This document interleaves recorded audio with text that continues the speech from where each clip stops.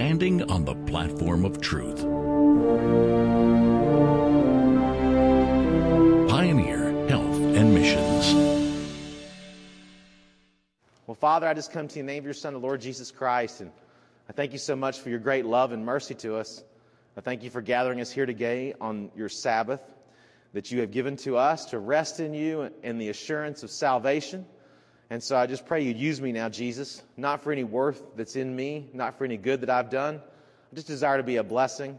I thank you so much for how you've called each and every one of us. And so those people who have been called by your name, whether here today or would watch by video, I just ask for a blessing for all of us. And I thank you for your mighty love to us. And I pray all these things in the mighty name of our Lord and Savior, Jesus Christ, and to the glory of our Heavenly Father. Amen. So the message today is about redeeming the time. Redeeming the time. Let's go to Matthew chapter 25. Matthew chapter 25 as we begin. We're going to be in verse 13. Matthew 25, verse 13. And when I began to meditate on this, I thought, oh, woe is me, for I am a man of unclean lips, and I've lived in the midst of a people of unclean lips. Do you know that? When, I believe it's Jeremiah, when he saw his condition and how he was in relation to his God. And it says here in verse 13, we'll be in verse 14. It says, for the kingdom of heaven is as a man traveling into a far country, who called his own servants and delivered unto them his goods, and said unto one, and unto one he gave 5 talents, and to another 2, and to another 1, to every man according to his several ability, and straightway took his journey. Then he that had received the 5 talents went and traded with the same, and made them other 5 talents. And likewise he that had received 2, he also gained other 2. But he that had received 1 went and digged in the earth, and hid his Lord's money. After a long time, the Lord of those servants cometh and reckoneth with them. I think that's interesting, after a long time.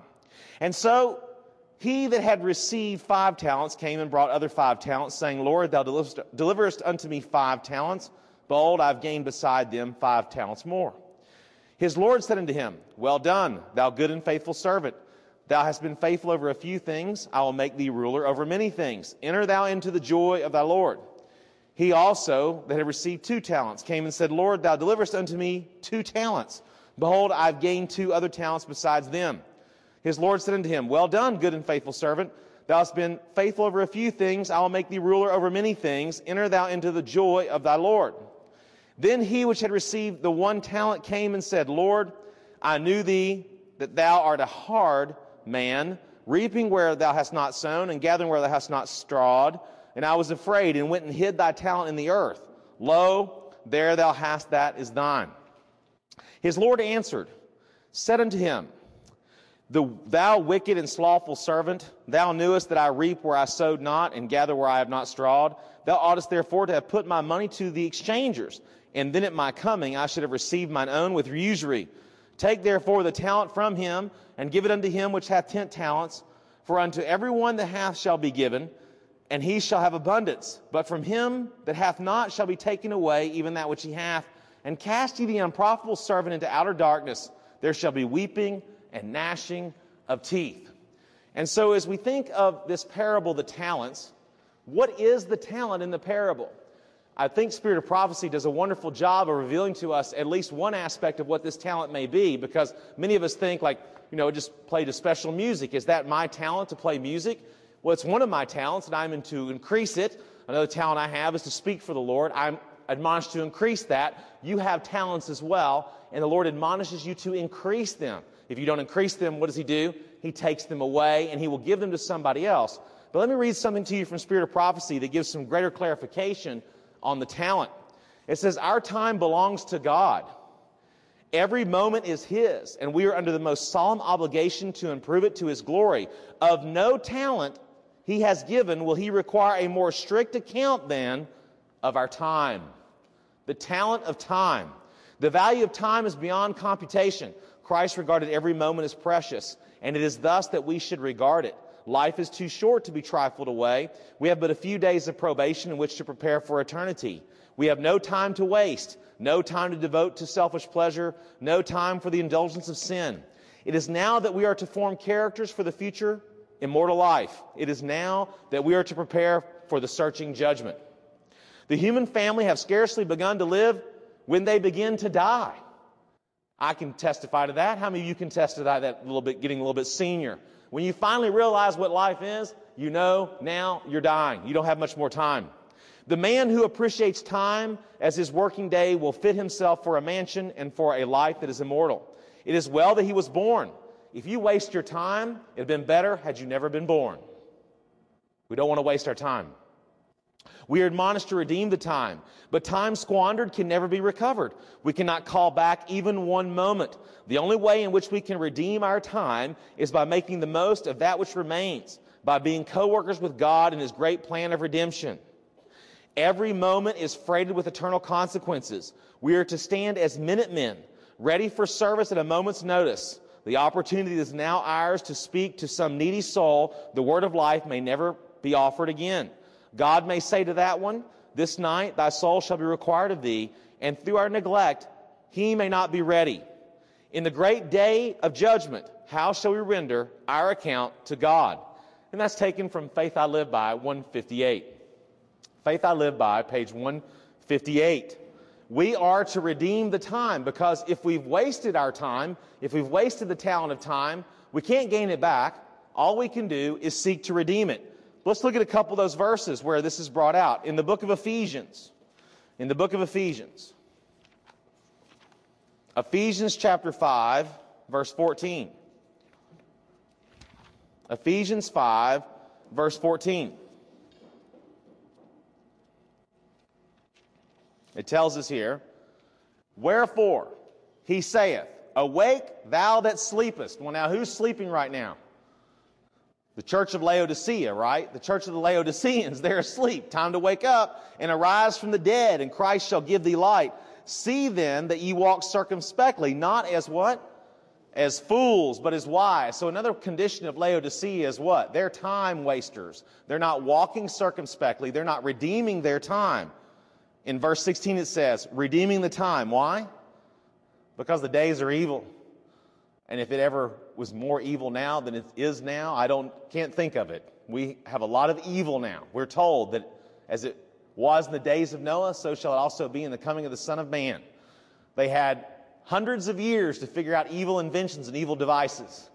Now we've got technology to help speed the process up and teach us how to make evil inventions and evil devices. And our thoughts are on self continually. That was another condition of the antediluvian. Now in the book of Colossians, turn with me there.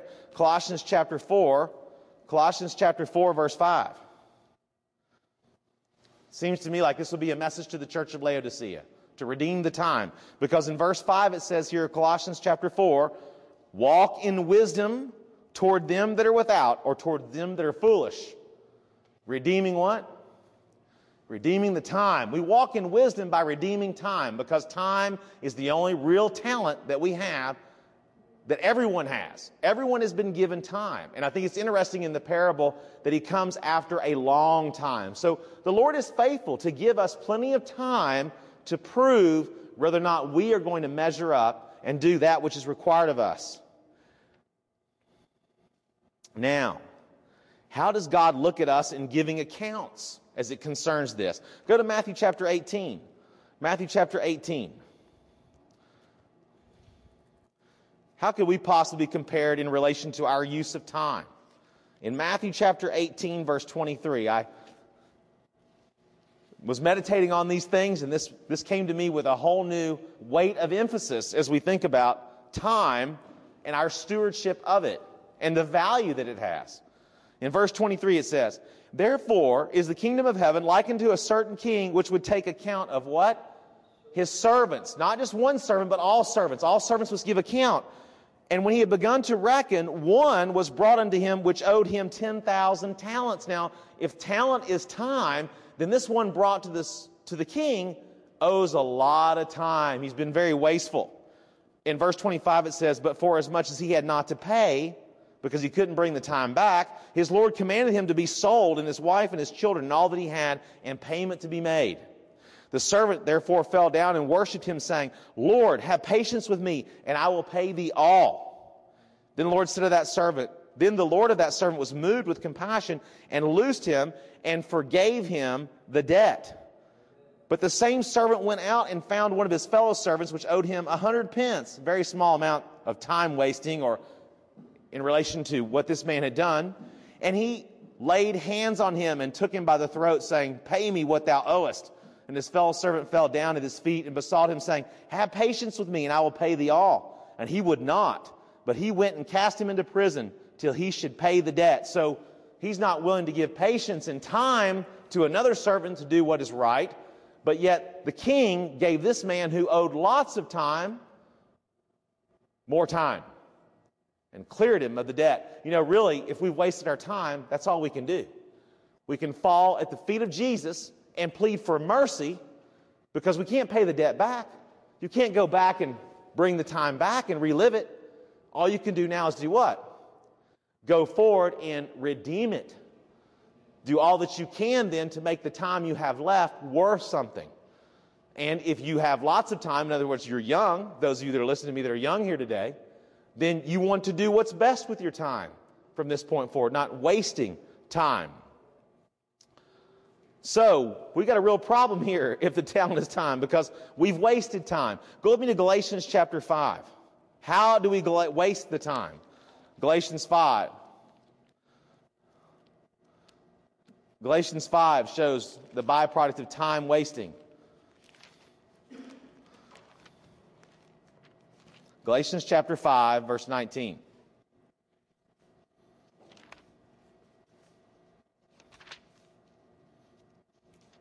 Galatians 5:19. What is time wasting? Now the works of the flesh are manifest, right? If we do the works of the flesh, we're manifesting a waste of time. Which are these? Adultery, fornication, uncleanness, lasciviousness. Now hopefully none of us fall into those categories. Idolatry, witchcraft. Hope we don't follow in that category. But hey, what about hatred? What about variance? What about emulations? What about wrath? What about strife? What about seditions? What about even heresy? Heresy is believing a lie. Have we not been involved in that? We've wasted our time. What about envyings? Have we envied others? Now, hopefully we're not murderers, we're not drunkards, we're not revelers, and such the like, of which I tell you before, as I've told you in time past, that they which do such things shall not inherit the kingdom of God. We cannot waste our time in things of the world, because the world would drag us into this. So if we've wasted time, we are commanded to redeem it. Amen? So what are we going to do? How are we going to do it? We have to go forward with forgiveness for the past waste and make good on our future use of the great talent we've all been given. Now, if you go to Colossians, again to Colossians chapter 3, Colossians chapter 3, verse 1, Colossians chapter 3, verse 1. How are we going to redeem time? What do we do? Colossians 3, verse 1. If ye then be risen with Christ, seek those things which are above, where Christ sitteth on the right hand of God. Set your affection on things above, not on things on the earth. For ye are dead, and your life is hid with Christ in God. When Christ, who is our life, shall appear, then shall ye also appear with him in glory. If we've wasted our time, and we need to redeem time, then what must we do to really redeem the time? We have to change our affection.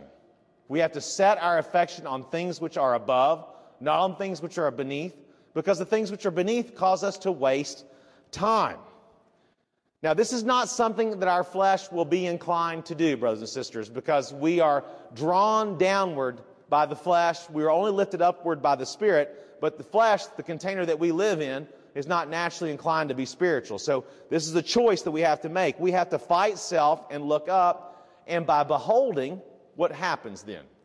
We become changed. So let me read some statements to you that pertain to these ideas. It says, we would be greatly benefited by contemplating the mercy, goodness, and love of God, but we sustain great loss by dwelling upon those things which are earthly and temporal. We allow sorrow and care and perplexity to attract our minds to earth. and we magnify a molehill into a mountain. In speaking of that which we are called upon to endure, Paul says, our light affliction, which is but for a moment, worketh for us a far more exceeding and eternal weight of glory while we look at our difficulties, while we magnify our trials and think only of our hardships. Is that what we do? Is that how we look? No. But while we look not at those things which are seen, but at those things which are not seen. For the things which are seen are temporal, but the things which are not seen are eternal. And that's taken from St. January 9, 1893. St. January 9, 1893, paragraph 2. And the quotes that I will be giving from now on will be pretty much from St. January 9, 1893. So we could think of ourselves like Daniels, because we are really to be Daniels here in the last days, surrounded by all kinds of earthly circumstance, unfavorable earthly circumstance for that matter, but we may be called or are being called to be like a Daniel, to be faithful amidst great trials and great difficulties. And how do we do this? Like Daniel did. He trained his mind heavenwards. Amen? He sought those things which were above, not those things which were beneath. And this actually is a discipline. We are not to be a toy to circumstances, but to be above circumstances. We are not to be controlled by circumstances. When we are placed in trying positions and find things about us that we do not like, that try our patience and test our faith, we are not to sink down in despondency, but to take a firmer hold upon God and prove that we are not setting our affection on things on the earth, but on things above. That we're looking unto Jesus, the author and finisher of our faith. Jesus, the beginning and the end, the first and the last. He is to be our strength in every time of trial. God must be our sole dependence. When we drop God out of our reckoning and cease to place our affections upon Him, we deprive ourselves of great benefit. We cannot afford to do this, and God cannot afford to have us do it. Why? Because we have been bought with an infinite price, even the precious blood of His only begotten Son. God cannot afford to have us glorify the powers of darkness by turning our eyes upon things seen and temporal. For instead of being workers together with Him, we cast our influence on the side of the enemy. Now, this was very convicting to me, personally, because I have a tendency to look on those things that are seen and are temporal, and to get caught up in them. But that is a sin. We have to look above, amen? Otherwise, we end up casting our influence on the side of the enemy. Go with me to Luke chapter 12. Luke chapter 12, verse 23. Luke chapter 12, verse 23.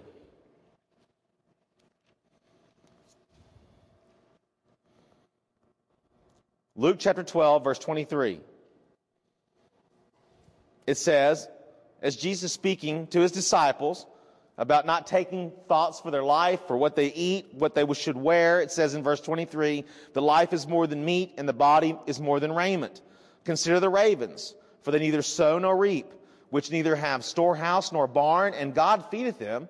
How much more are ye better than of the fowls? And which of you, with taking thought, can add to his stature 1 cubit?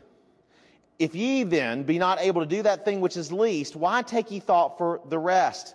Consider the lilies, how they grow, they toil not, they spin not. And yet I say unto you that Solomon in all his glory was not arrayed like one of these. If then God so clothe the grass, which is today in the field, and tomorrow is cast into the oven, how much more will He clothe you, O ye of little faith? And seek not that which ye shall eat, or what ye shall drink, neither be ye of doubtful mind. For all these things do the nations of the world seek after. And your Father knoweth that ye have need of these things, but rather seek the kingdom of God, and all these things shall be added unto you. Fear not, little flock, for it is your Father's good pleasure to give you the kingdom. Sell that ye have, and give alms. Provide yourselves bags which wax not old, a treasure in the heavens that faileth not, where neither thief approacheth, neither moth corrupteth. For where your treasure is, there will what? Your heart or your mind be also. So if we're seeking those things which are above, then that's where our mind will be. And we will be redeeming the time, because we will be connected to heaven. And heaven is in the business of time magnification. Amen. Profitability, to spend our time there. the thing that really pops out to me is provide yourselves bags which wax not old. How do we do that? By the faith which is above. Amen? We've got to get those bags from heaven because they're not found here on this earth.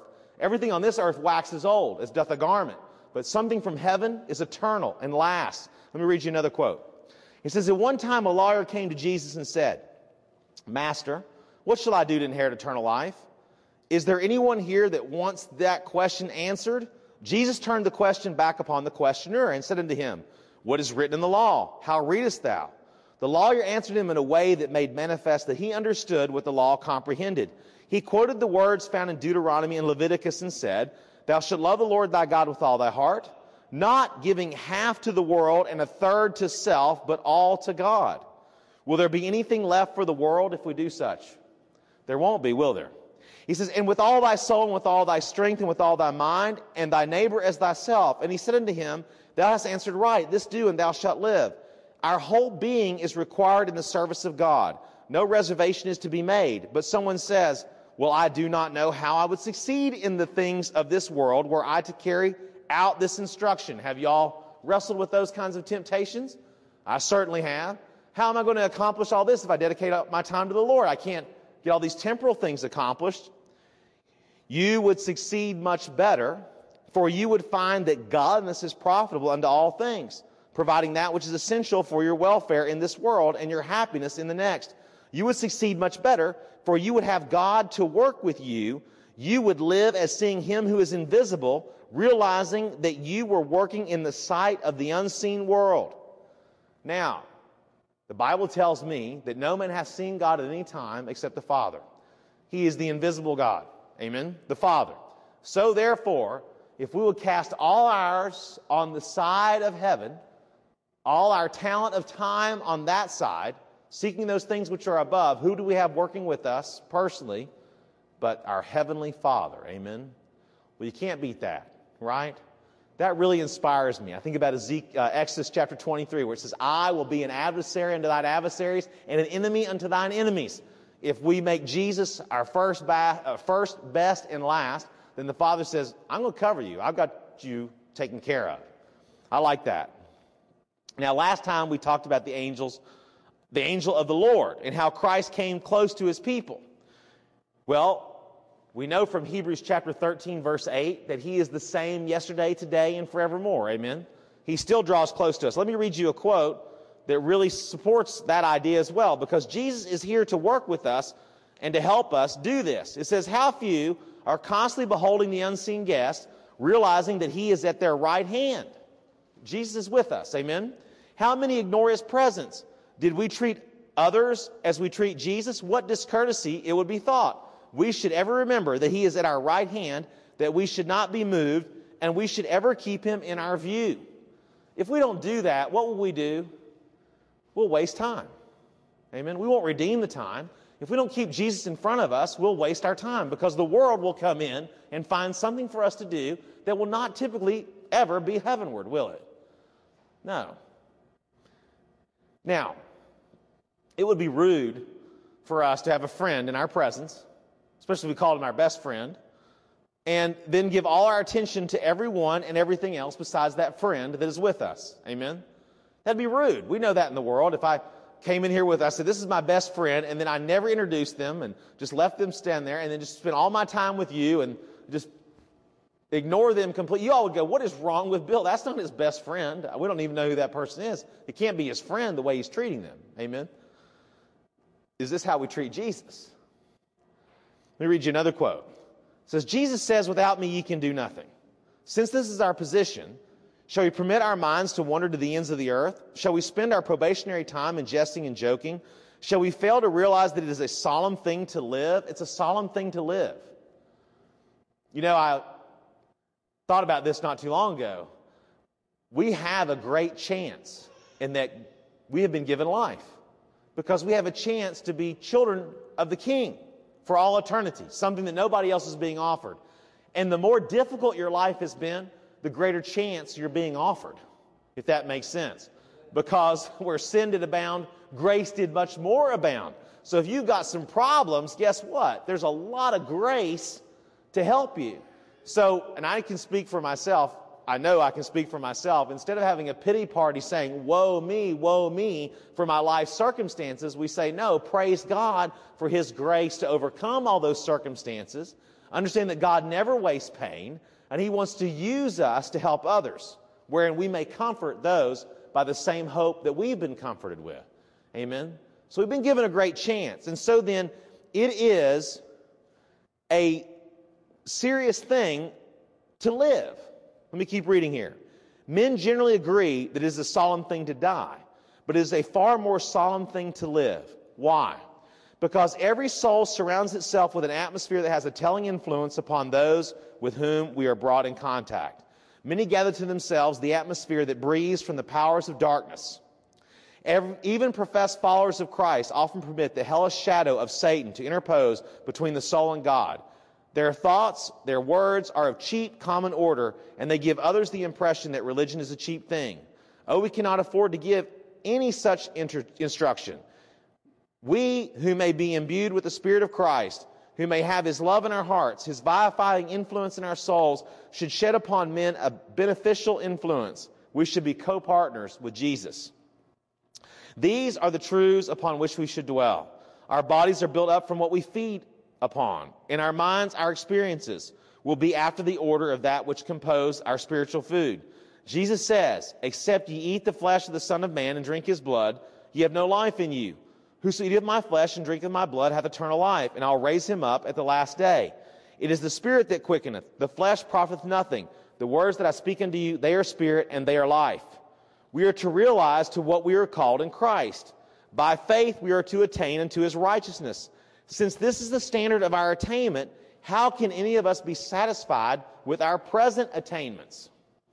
If we have been dwelling upon things if we have been dwelling upon things seen and temporal, let us turn our attention to the things unseen and eternal. We have to do that. Amen? Or we're wasting our time. She goes on to say, let us not wait for a revival in the church or for special conviction, but realizing our need and knowing that all heaven is at our command, let us now yield our hearts to God. Let us not think that we may wait until some conference meeting, until a large company is called forward to seek God's blessing. It is best for us to be awake individually, today yielding our hearts to God. Decide now to dedicate yourself to Him, not only as a congregation, but as individuals. Decide to seek those things which are above, where Christ sitteth on the right hand of God. Do not wait one for another. Do not look about you to see if your neighbor is going to make a surrender, but realizing that each one of us must give an account of himself to God, that we have a living Savior who is our substitute and surety, draw nigh to God. We're going to have to give an account for our time. Amen? So now is the time to draw nigh to God. Not to wait, because that would just be more wasting of time. We do it now. Amen? Now, in closing of all this, we have some precious promises, though, to help us. Go with me to 2 Peter. 2 Peter chapter 1. Because we're not left without hope. And that's what's so wonderful about the God we serve. He doesn't leave us without hope. And hope rejoiceth against judgment.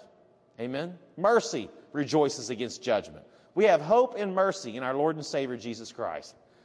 In verse 1 it says here, Simon Peter, a servant and an apostle of Jesus Christ, to them that have obtained like precious faith with us through the righteousness of God and our Savior Jesus Christ, grace and peace be multiplied unto you through the knowledge of God and of our Lord Jesus Christ, of Jesus Christ our Lord, according as His divine power hath given unto us all things that pertain unto life and godliness, through the knowledge of Him that hath called us to glory and virtue, whereby are given unto us exceeding great and precious promises, that by these ye might be partakers of the divine nature, having escaped the corruption that is in the world through lust.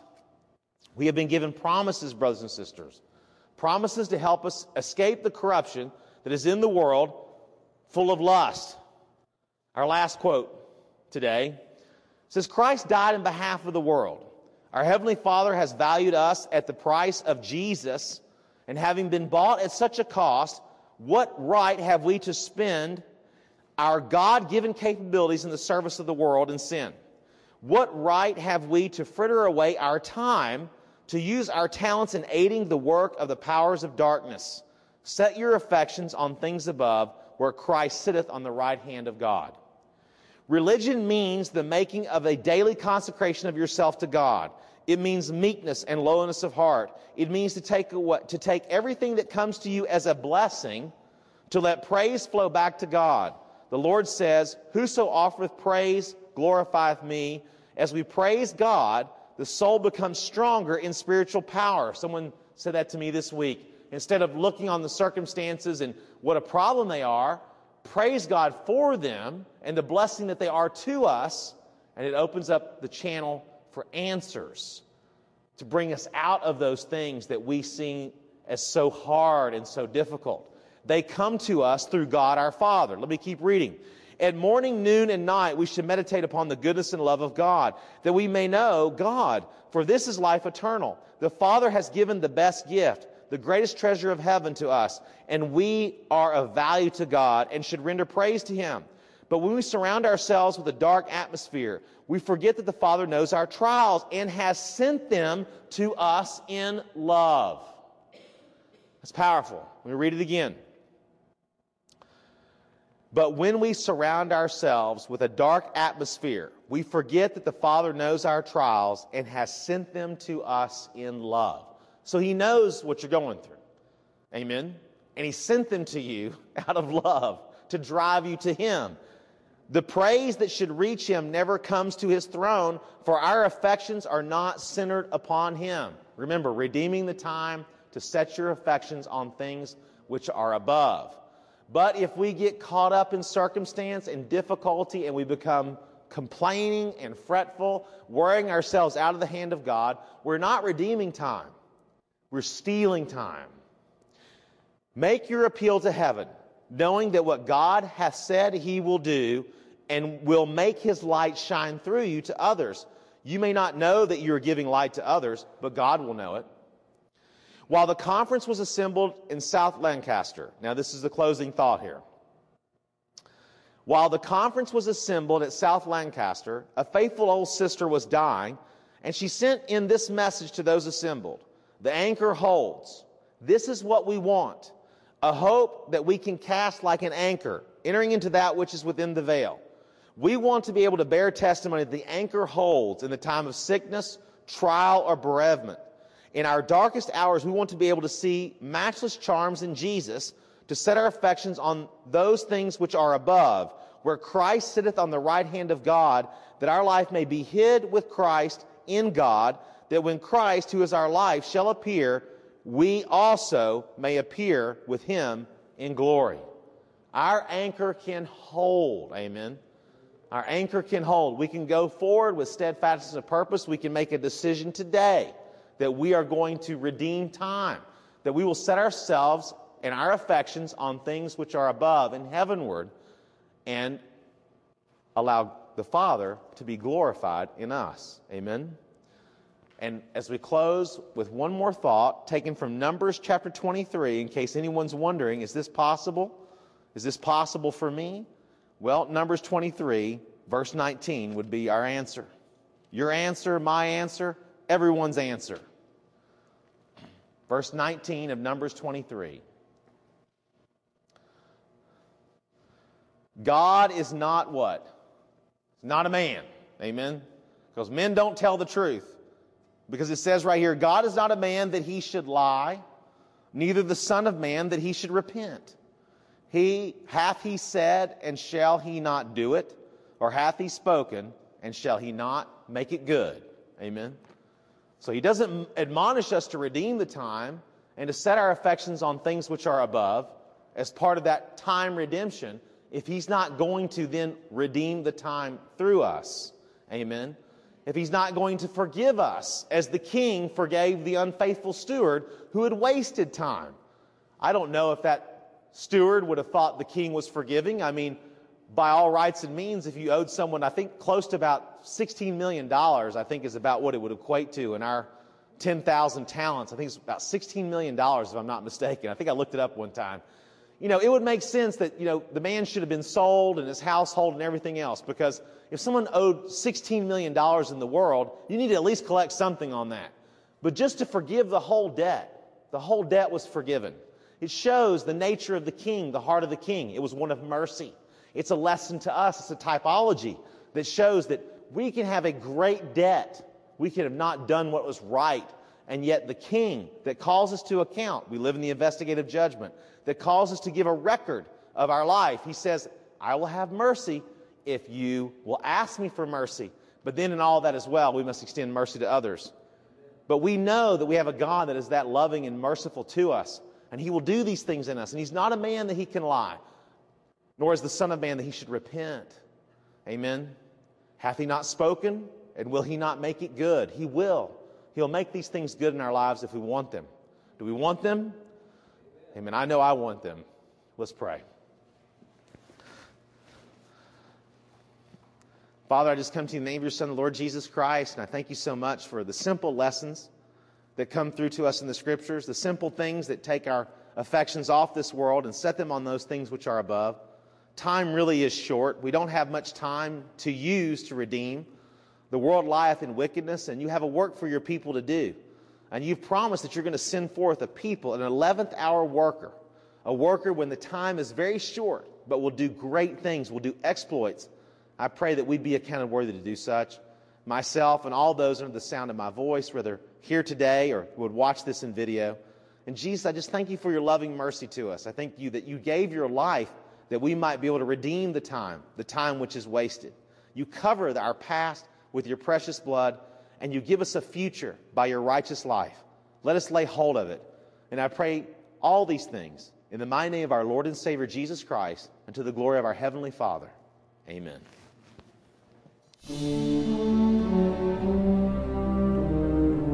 Standing on the platform of truth.